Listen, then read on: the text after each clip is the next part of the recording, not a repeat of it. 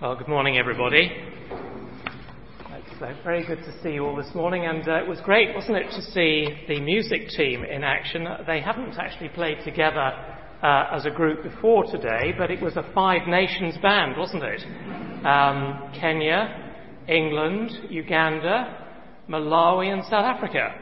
So that was pretty good, wasn't it? There was one magical moment in the rehearsal when Gillian accidentally hit a button and we had 2 or 3 minutes of boogie-woogie beat. And there was a certain amount of foot tapping going on the stage. The atmosphere changed in a heartbeat. It was rather marvellous. Maybe we'll have that a bit later on. And then you'll remember earlier this year, it was a great joy to welcome Mike Neville from St Simon Zelotes Church here. He did a weekend of ministry with us and a preaching course for some pastors from the townships on a Saturday afternoon. And it's a delight to welcome Tim from that church here with us this morning. Won't you please go and shake his hand after the service, ask him what he does and make him feel at home. I'm sure he'd appreciate that. But first, keep your Bible open. Also have, please, the outline from the white bulletin in front of you. And I'm going to ask for God's help as we come to this passage. Well, Heavenly Father, we do thank you for this magnificent book, the Book of Judges, which was perhaps a closed book to many of us before we began this journey together. We do thank you for the lessons you've been teaching us, as Mariano shared. And we pray again this morning, Lord, that you would open your word to our hearts and our hearts to your word. And we ask it for Christ's sake. Amen. Well, I wonder if you have ever felt despairing about South Africa or despairing about the church. I guess from time to time all of us have. I think perhaps one of the challenges of getting older is that we become more aware of things that are happening in the world around us. And if that's our only perspective, well, it's not difficult to become really rather gloomy about the future. So I wonder if, like me, you ever worry about how your children will prosper spiritually as our culture moves further and further away from God. If you do, I want to encourage you because the book of Judges is actually a message of hope. It gives us a different perspective. And it teaches us that even in the worst of times, God is faithful and God is sufficient.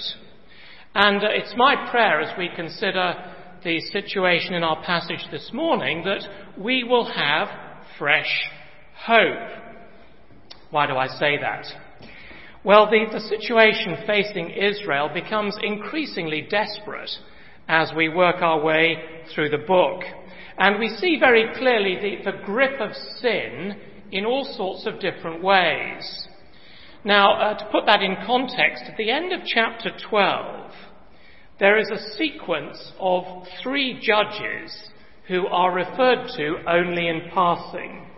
There's a man called Ibzan in verse 8, Elon in verse 11, and Abdon in verse 13. A little earlier, we didn't look at it, but in chapter 10 there were 2 other judges who were referred to only in passing, a man called Tola and Jair. We're told very little about these men, but the information that we are given is significant. Because if you put these judges together, there is one striking feature in common. They had unusually large families. In chapter 10 verse 4, Jair had 30 sons who rode 30 donkeys and controlled 30 towns. In chapter 12 verse 8, Ibzan had 30 sons and 30 daughters. I imagine he spent most of his weekends at weddings. And then in chapter 12 verse 13 and 14, Abdon had 40 sons and 30 grandsons. And you think to yourself, well, what on earth's going on? What's the point? Well, the point is that you don't have that many children from one wife. And in the book of Judges, you don't get anything like this until you come to Gideon, who we looked at a couple of weeks ago. It all started with him. Gideon, you remember, had many wives, and he ended up having 70 sons. Now, of course, multiple marriages were common amongst ancient kings. They were a way of making treaties. And, of course, from all of those marriages, there were always lots of children. But Israel was supposed to be different. Genesis 2:24 says that God's design for marriage is an exclusive, permanent relationship between one man and one woman. So not one man and lots of wives. Now that was to be the rule in Israel, especially for the leaders. And it was God's decree for all generations. How do we know that? Well, we know it because the Lord Jesus and the Apostle Paul both quoted Genesis 2:24 as normative. But you see, these men in Judges disobeyed God. And it's very striking, I think, that it all happened on the back of one notable leader deciding that it was perfectly okay. You see, once Gideon did it, those that followed all decided that they could do it too. Now, friends, you see, that is how sin works. We say, don't we, well, if it's all right with him, well, okay, it must be all right for me too. And so today there is, isn't there, an increasing acceptance of certain values by people who call themselves Christian that would actually have horrified previous generations. You know the things I'm talking about. Divorce, same-sex marriage, health, wealth and prosperity. But the lesson, you see, is be careful who you follow. And if you're a leader, and if you're a parent, a mother or a father, well, you are a leader, do be careful of the example that you're setting. Because when we say that's all right, we encourage other people to think it's all right, even if it isn't in the sight of Almighty God. You see, Gideon was a great man, but in this particular area, he was wrong. And a very sad story followed from his example. And now it gets worse, because in our passage, chapter 13, verse 1, again, the Israelites did evil in the eyes of the Lord. I wonder if you know how many times we've seen that phrase in Judges. Anybody want to have a guess? This is the 9th time that we've had that phrase. And it reminds us, I think, that Israel were the sometimes people of God. People who were sometimes obedient, sometimes faithful, sometimes prayerful. But under pressure, they forgot who they were, and they did evil in the eyes of the Lord. So we continue reading in verse 1, the Lord delivered them into the hands of the Philistines for 40 years. Now that's twice as long as any other period of judgment in the book. It's a sign that things are getting worse. And I think there's another lesson here for us about the nature of sin. Because you see, Satan is not interested in getting you and I to sin just once. He's always interested in getting us to repeat the sin. And if you and I say, well, you know, it's only a little sin and I'm only going to do it once so it won't matter, can I tell you that it will matter? Because it's hardly ever only once. And that's what we see here with Israel. And this time there's something that we haven't seen before. Because usually when Israel suffer the judgment of God, at some point we read that they cried out to the Lord. But here, they're not doing it. In other words, Israel have stopped praying. In fact, as we shall see, there's no sign of Israel even wanting to resist the Philistines. Every other judge that we've read about was able to call out armies of Israelites to resist their enemies. So Ehud, Gideon, Barak, Jephthah, they all did that. But you know, very interesting, in the story of Samson, there isn't a single other Israelite who stands alongside him ever. Now, friends, that is where Satan wants to take you and me. Satan wants to take us to the point where we are so enslaved by sin, we are so sold out to things that are evil that we no longer ask for God's help. We no longer cry out, Lord, we need you. Please come quickly to save us. And we stop saying that because we start to think perhaps we don't need God after all.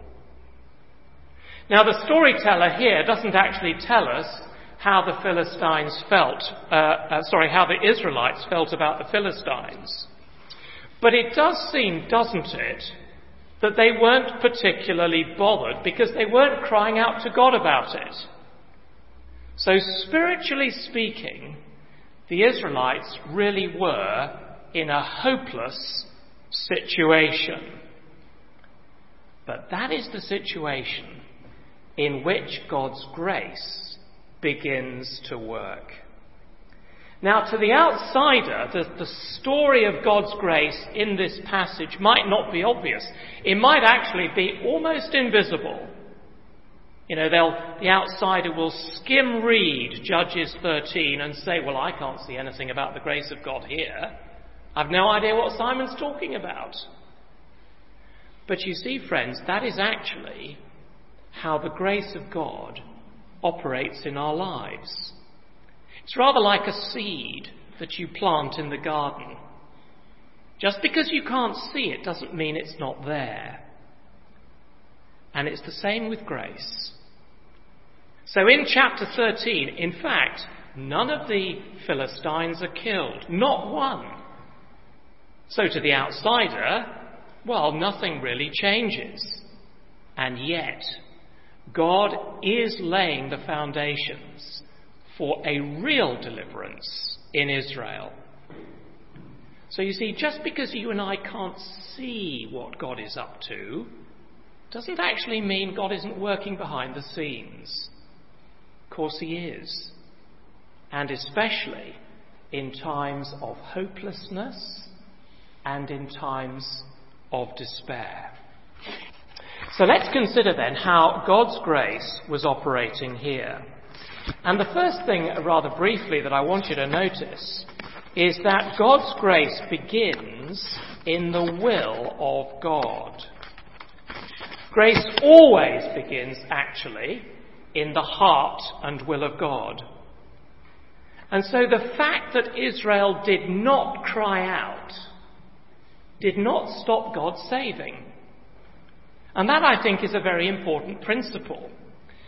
You and I urge each other to pray. The Bible teaches us to pray, and we will suffer spiritually if we don't pray. But ultimately, our praying does not determine what God does. God doesn't simply do what we ask. He does something bigger and richer and more wonderful than you and I would ever thought of asking.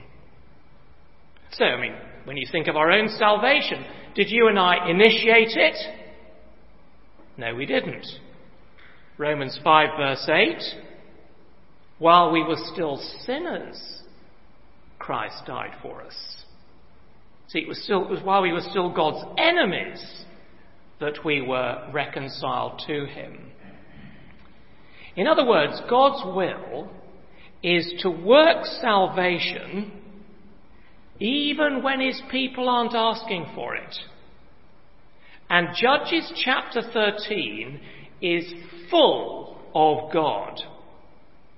So in the 25 verses of this chapter, God or the Lord is mentioned 27 times. It's all about God taking the initiative in spite of the unworthiness and the prayerlessness of the people he's going to save. If you like, he is the always God, moving in mercy to save sometimes people. So the great source of our hope, friends, is the will of God. Secondly, the grace of God here is announced in the word of God. In verse 3, the angel of the Lord appears, and he is the central figure all the way through to the end of the chapter. Now, who is he? Well, in verse 18, when he's asked his name, just have a look at his answer in verse 18. Why do you ask my name, he says. It is beyond understanding. But actually, probably a better translation of the Hebrew there is, it is too wonderful.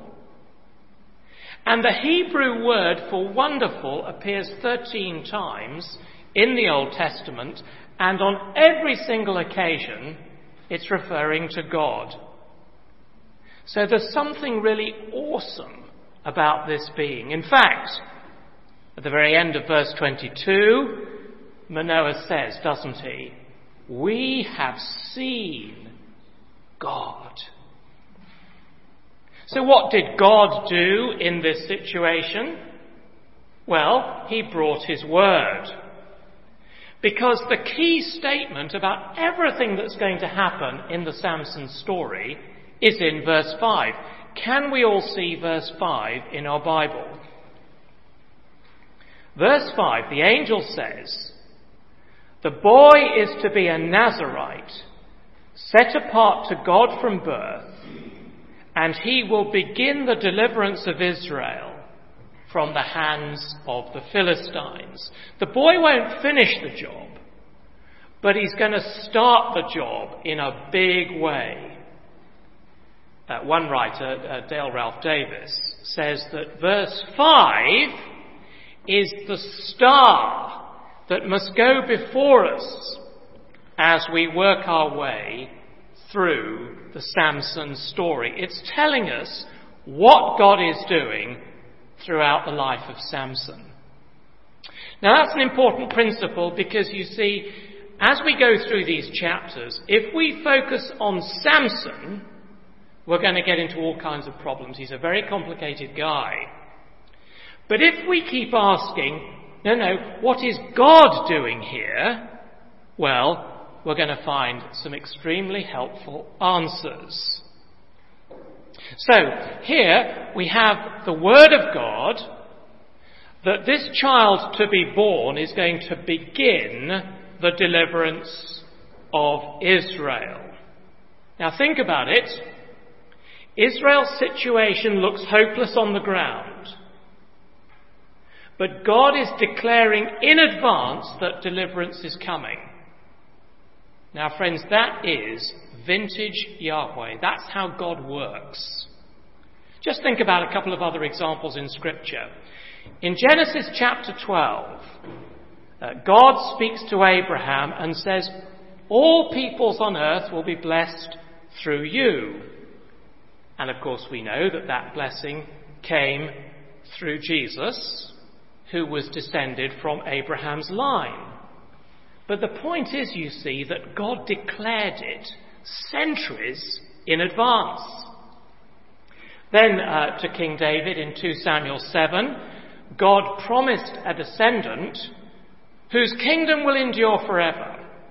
Now we know that King David had a son, Solomon, but of course his kingdom didn't endure forever. But in Luke's Gospel chapter 1, when the angel announces the birth of Jesus, He says that he's coming to sit on David's throne because he is from David's line. So he is the one who was promised by God to King David centuries in advance. And you remember on the road to Emmaus, we looked at this earlier in the year, the risen Lord Jesus is walking with his rather shell-shocked disciples. And beginning with Moses and all the prophets, he explained to them what was said in all the scriptures concerning himself. In other words, Jesus there is opening their minds to understand that this deliverance, the deliverance of the cross, was declared in advance. Because you see, God's deliverance is never just a last-minute reaction. And what has all that got to do with you and me this morning? Well, in Ephesians 1 verse 4, Paul says that God chose us in Christ before the foundation of the world. He predestined us to be adopted as his sons and daughters through Jesus before the world was even founded. And you see, we can learn from this, friends, that our God is never taken by surprise. And it is his word that gives us hope. That's the point. The word of God gives us hope. And it means that if you've got a Bible in your hands, then you've always got a reason for hope. So the grace of God is announced in the Word of God. And then thirdly, I'm going to spend most of our time on this. The grace of God is revealed in the way of God. Now you'll notice that God's grace in this chapter centres on three people. There's an unborn child, who's actually born only in the last two verses. There's a mother, and there's a father. And God is preparing the people that he's going to use. And let's think for a moment about how God does that. Firstly, God prepares a child. That, of course, is the focus of the chapter, isn't it? And we might think that as a response to Israel's hopeless situation, that is completely inadequate. If God's going to work a mighty salvation, we would expect something rather more impressive than a baby. Because yes, babies can be rather sweet and lovely sometimes. But you see, babies are helpless, they are weak, and they are completely dependent. A baby can't do anything. And if a baby is going to deliver, well, he's got an awful lot of growing up to do, hasn't he? So it's going to be slow. Now, you see, to our minds, if God is serious about salvation, he ought to be in a hurry. He ought to send an impressive, strong, powerful person, and he ought to send him as quickly as possible. But God doesn't actually seem to be in our sort of a hurry. And you know, there's something really, really interesting here, because where else do you find an entire chapter of the Bible preparing for the birth of a baby? You see, here the entire chapter is preparing us for the birth of Samson. He's only actually born at the very end. And you see, if we're reading this intelligently, we can't help but look forward to the birth of another baby. And how was his deliverance declared in advance by God? Well, keep a finger in Judges. Turn with me, please, to Isaiah 9 on page 485. Isaiah chapter 9, page 485. We looked at this a couple of years ago, but I want us to look at it again very briefly. Isaiah 9 and verse 4. For as in the day of Midian's defeat, that's a reference to Gideon, of course, as in the day of Midian's defeat, you have shattered the yoke that burdens them, the bar across their shoulders, the rod of their oppressor.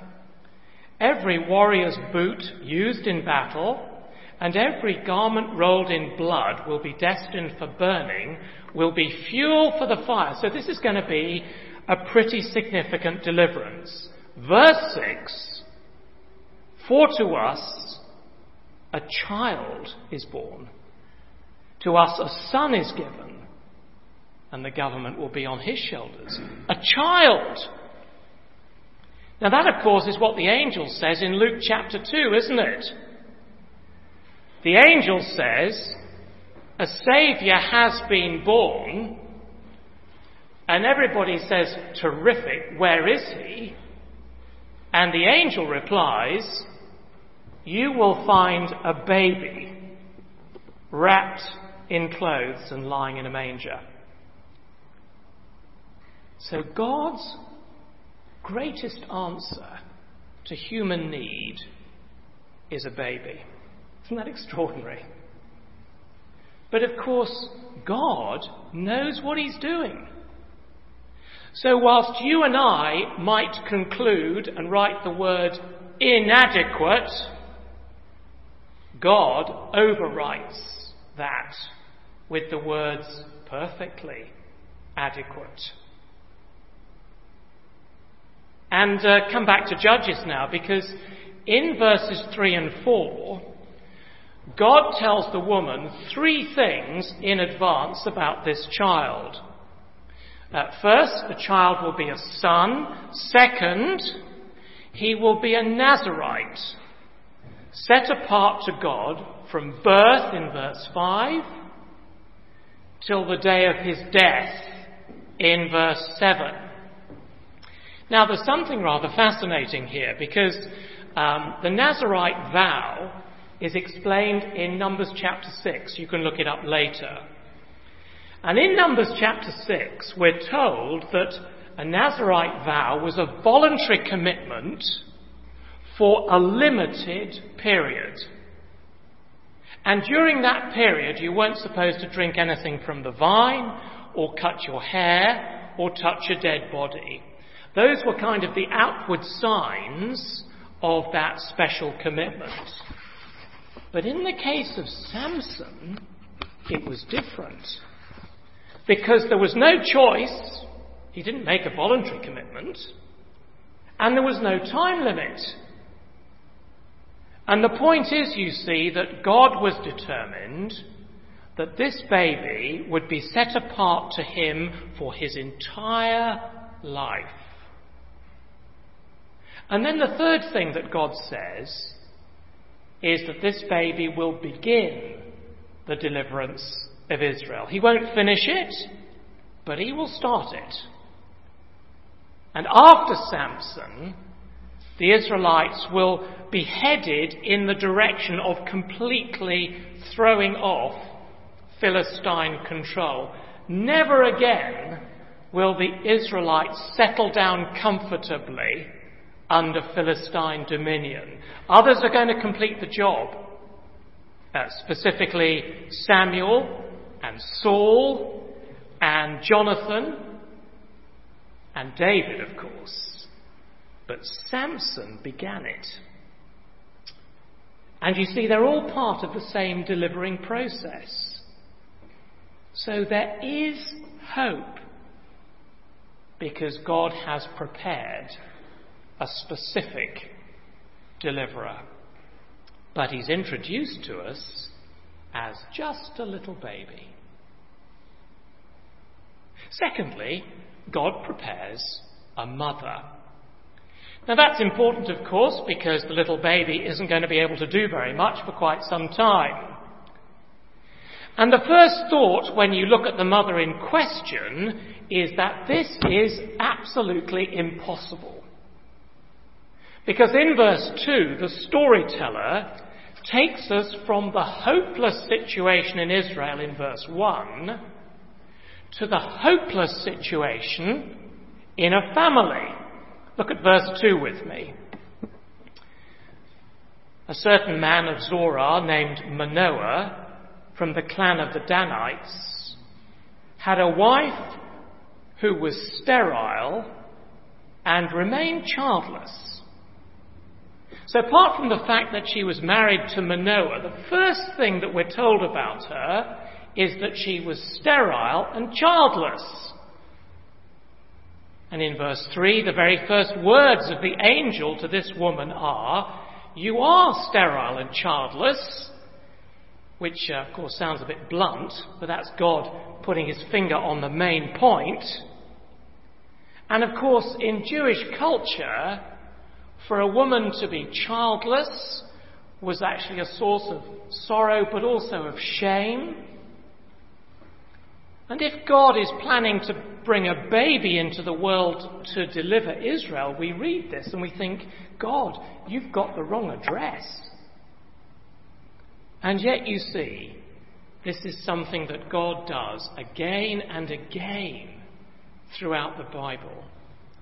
God particularly chooses barren women to give birth to men that God is going to use to achieve his purposes. So, barren Sarah gives birth to Isaac. Barren Rachel gives birth to Joseph. What's Joseph going to do? He's going to save Israel. Barren Hannah gives birth to Samuel. Barren Elizabeth in the New Testament will give birth to John the Baptist. And Mary, a virgin, will give birth to Jesus. Now that pattern, it can't be an accident. Because God, you see, delights to take a situation where you and I have written the word impossible, and then right over the top of it, nothing is impossible with God. And so, verse 3, the angel gives the woman this painful reminder, you are sterile and childless, but you're going to conceive and have a son. And at the end of the chapter, verse 24, the woman gave birth to a boy and named him Samson. And so what was promised by God was exactly what happened. And this principle that God uses the manifestly supernatural to achieve his purposes, it takes all of the glory away from us, doesn't it? Because we have to say, only God could have done this.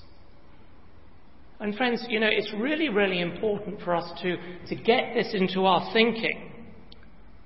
Because there are times when you and I agonize over the enormous difficulty of reaching certain people for Christ.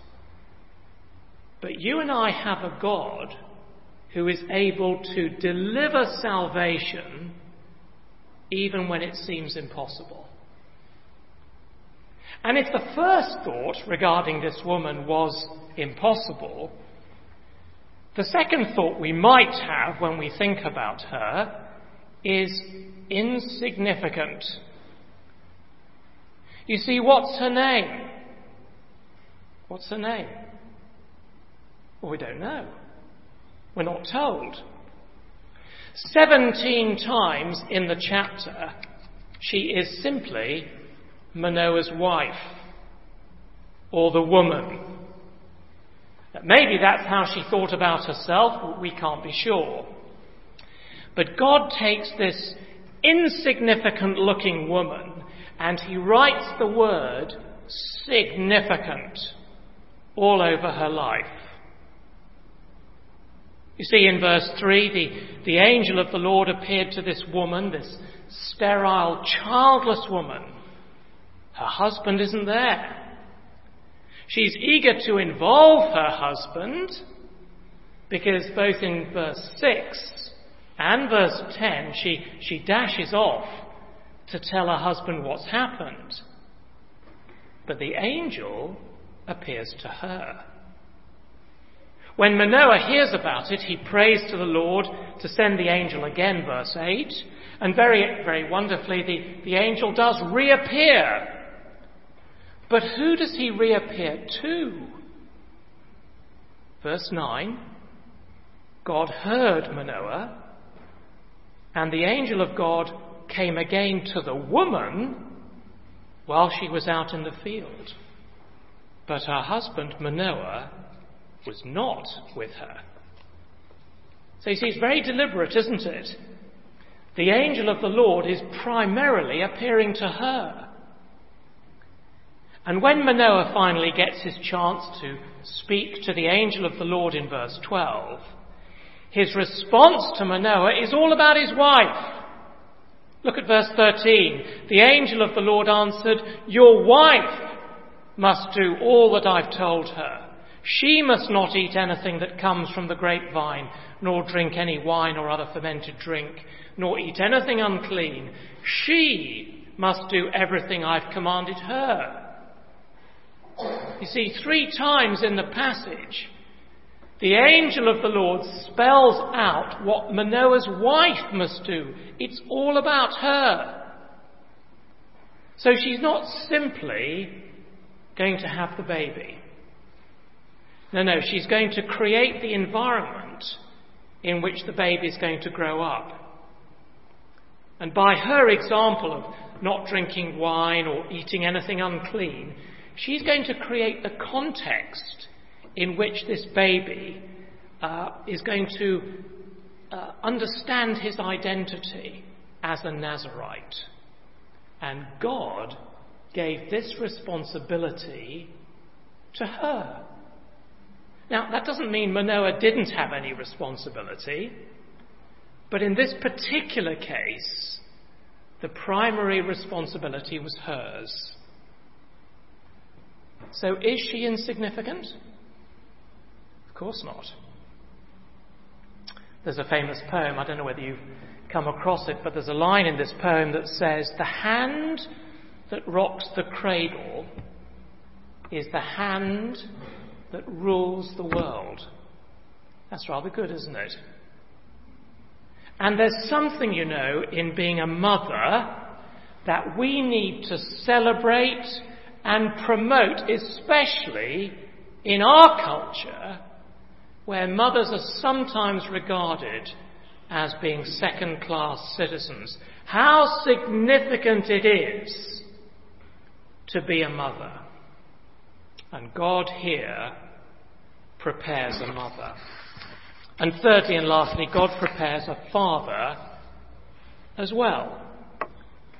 Because from verse 8 onwards, Manoah plays an increasingly significant part in the story. Unlike his wife, he is named 14 times in the passage.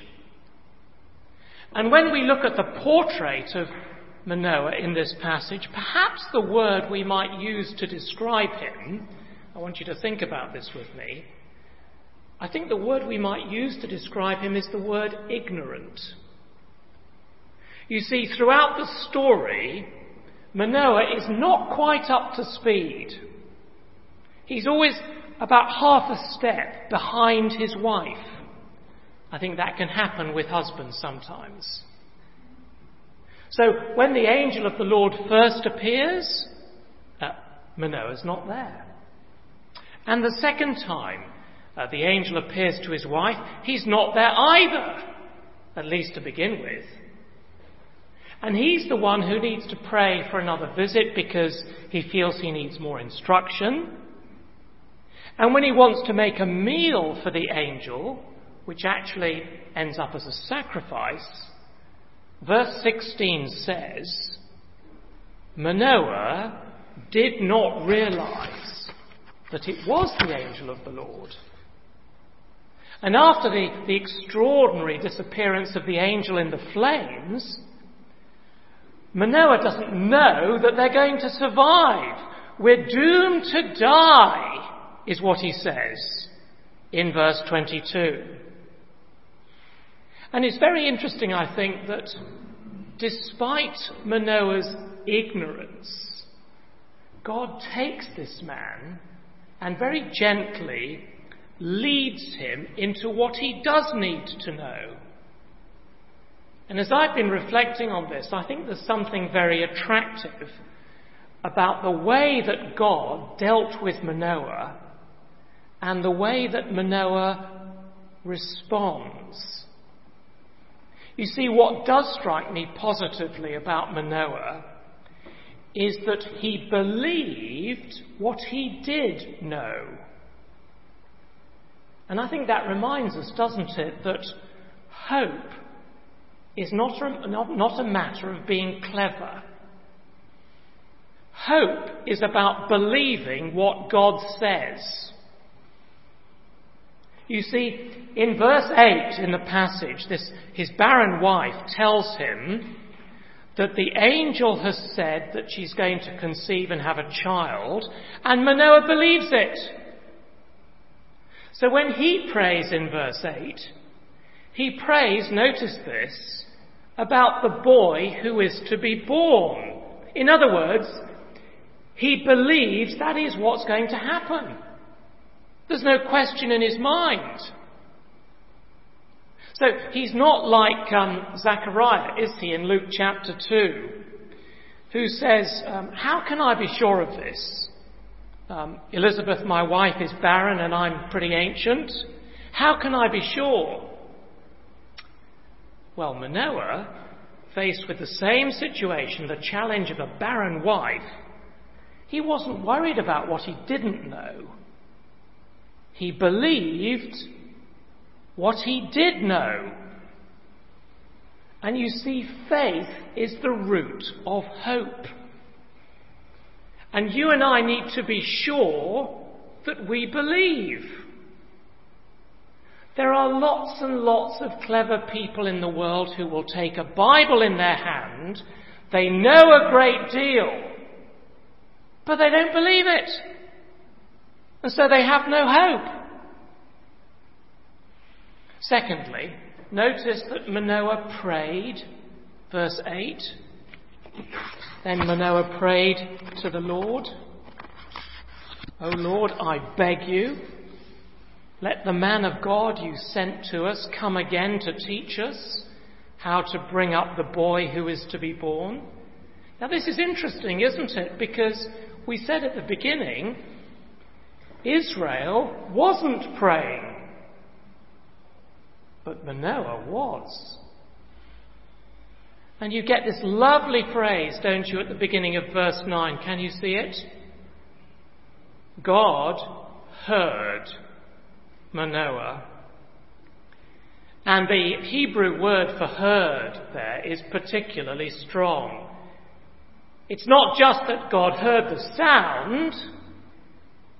No, it's hearing in the sense of responding.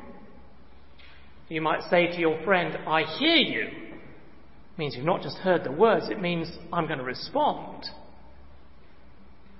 And you see, this man prayed to the God who hears. And so can we. And that always brings an element of hope, doesn't it, into whatever situation we might be facing. We might say, I am distressed. Here is the distress that I feel, but I can pray. And notice also that Manoah feared God. Pretty obvious, I think. But when the food is brought out and put on the rock, the Lord does this amazing thing in verse 19. As the flame blazed up from the altar toward heaven, the angel of the Lord ascended in the flame.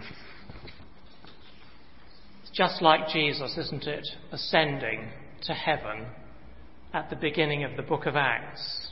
He was taken up in front of the eyes of the apostles, and a cloud hid him from their sight. Now that's what the angel of the Lord does here. And at the end of verse 20, seeing this, Manoah and his wife fell with their faces to the ground. When the angel of the Lord did not show himself again to Manoah and his wife, Manoah realized that it was the angel of the Lord. "We are doomed to die," he said to his wife. "We have seen God." See, he's terrified. Perhaps that's an overreaction. But you see, he doesn't take it lightly that God has intervened in his life in this remarkable way. And you and I might smile and we might look down our noses at Manoah and say to ourselves, how naive, how foolish. But we shouldn't. Because when a person fears God, that is a sign of spiritual health. And when they don't fear God, it is a sign of spiritual sickness. So I think Manoah is a terrific example for us. A man who believed, a man who prayed, a man who feared God, and therefore Manoah ends up as a man with hope, because he knows salvation is coming. There are plenty of clever men in the world today who never get as far as Manoah. So as we conclude, as we reflect on chapter 13, friends, we see that God's grace is demonstrated in a deliverance that is yet to come. The stage is set for the beginning of a salvation that will bring hope into a hopeless situation. Now, you and I can't possibly know all that God is doing behind the scenes in our generation. But however bad things might sometimes seem to be, this passage is reminding us of something truly important, which is that we have God's word to give us hope. God doesn't have to be perfectly visible in order for us to be sure that he is wonderfully at work. God is on the move. How do we know that? Well, we know it because all over the world, people are coming to faith. The gospel is being preached. And even if in some places it seems like the church is dying and dead, in other places the church is bursting with life. And all sorts of people are becoming Christians in the most unexpected and the most unlikely places. Because God is building his church. That's what Jesus said. And Jesus is coming back. And therefore, you see, we who believe God's word, we are the people of hope in the world. In fact, can I say we are the only true people of hope in the world. The tragedy of our world today is that there's multitudes of people out there with their pleasures and their pursuits and their brilliance, but in many cases, they have no hope. Because without God, there is no hope. But with God, there's always hope. Let's pray.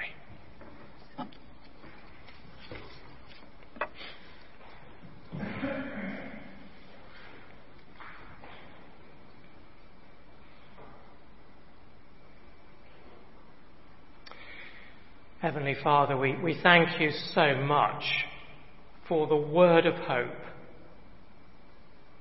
for the fact that even though we are unworthy people, who are the sometimes people of God, who fall far short of you and fail you in so many ways and can't consistently be the people you want us to be, yet you in your mercy and grace are dealing with us not according to our sins, but according to your mercy. And so we thank you for your promises to us. We thank you that you will never leave us nor forsake us. We thank you that you hear our prayers, that you are still working salvation, and that even in the very worst of times, you are still on the throne. And so, Lord, we pray we would take these terrific assurances to heart, remembering that these great truths in Judges 13 are absolutely true for us as well. And as we bring up our children, as we see them grow, and as we try to instruct them, help us to trust in your perfect faithfulness and sufficiency, the God who understands and knows all our needs. Lord, encourage our hearts and make us people of hope, because we trust your word. And we ask it for Christ's sake. Amen.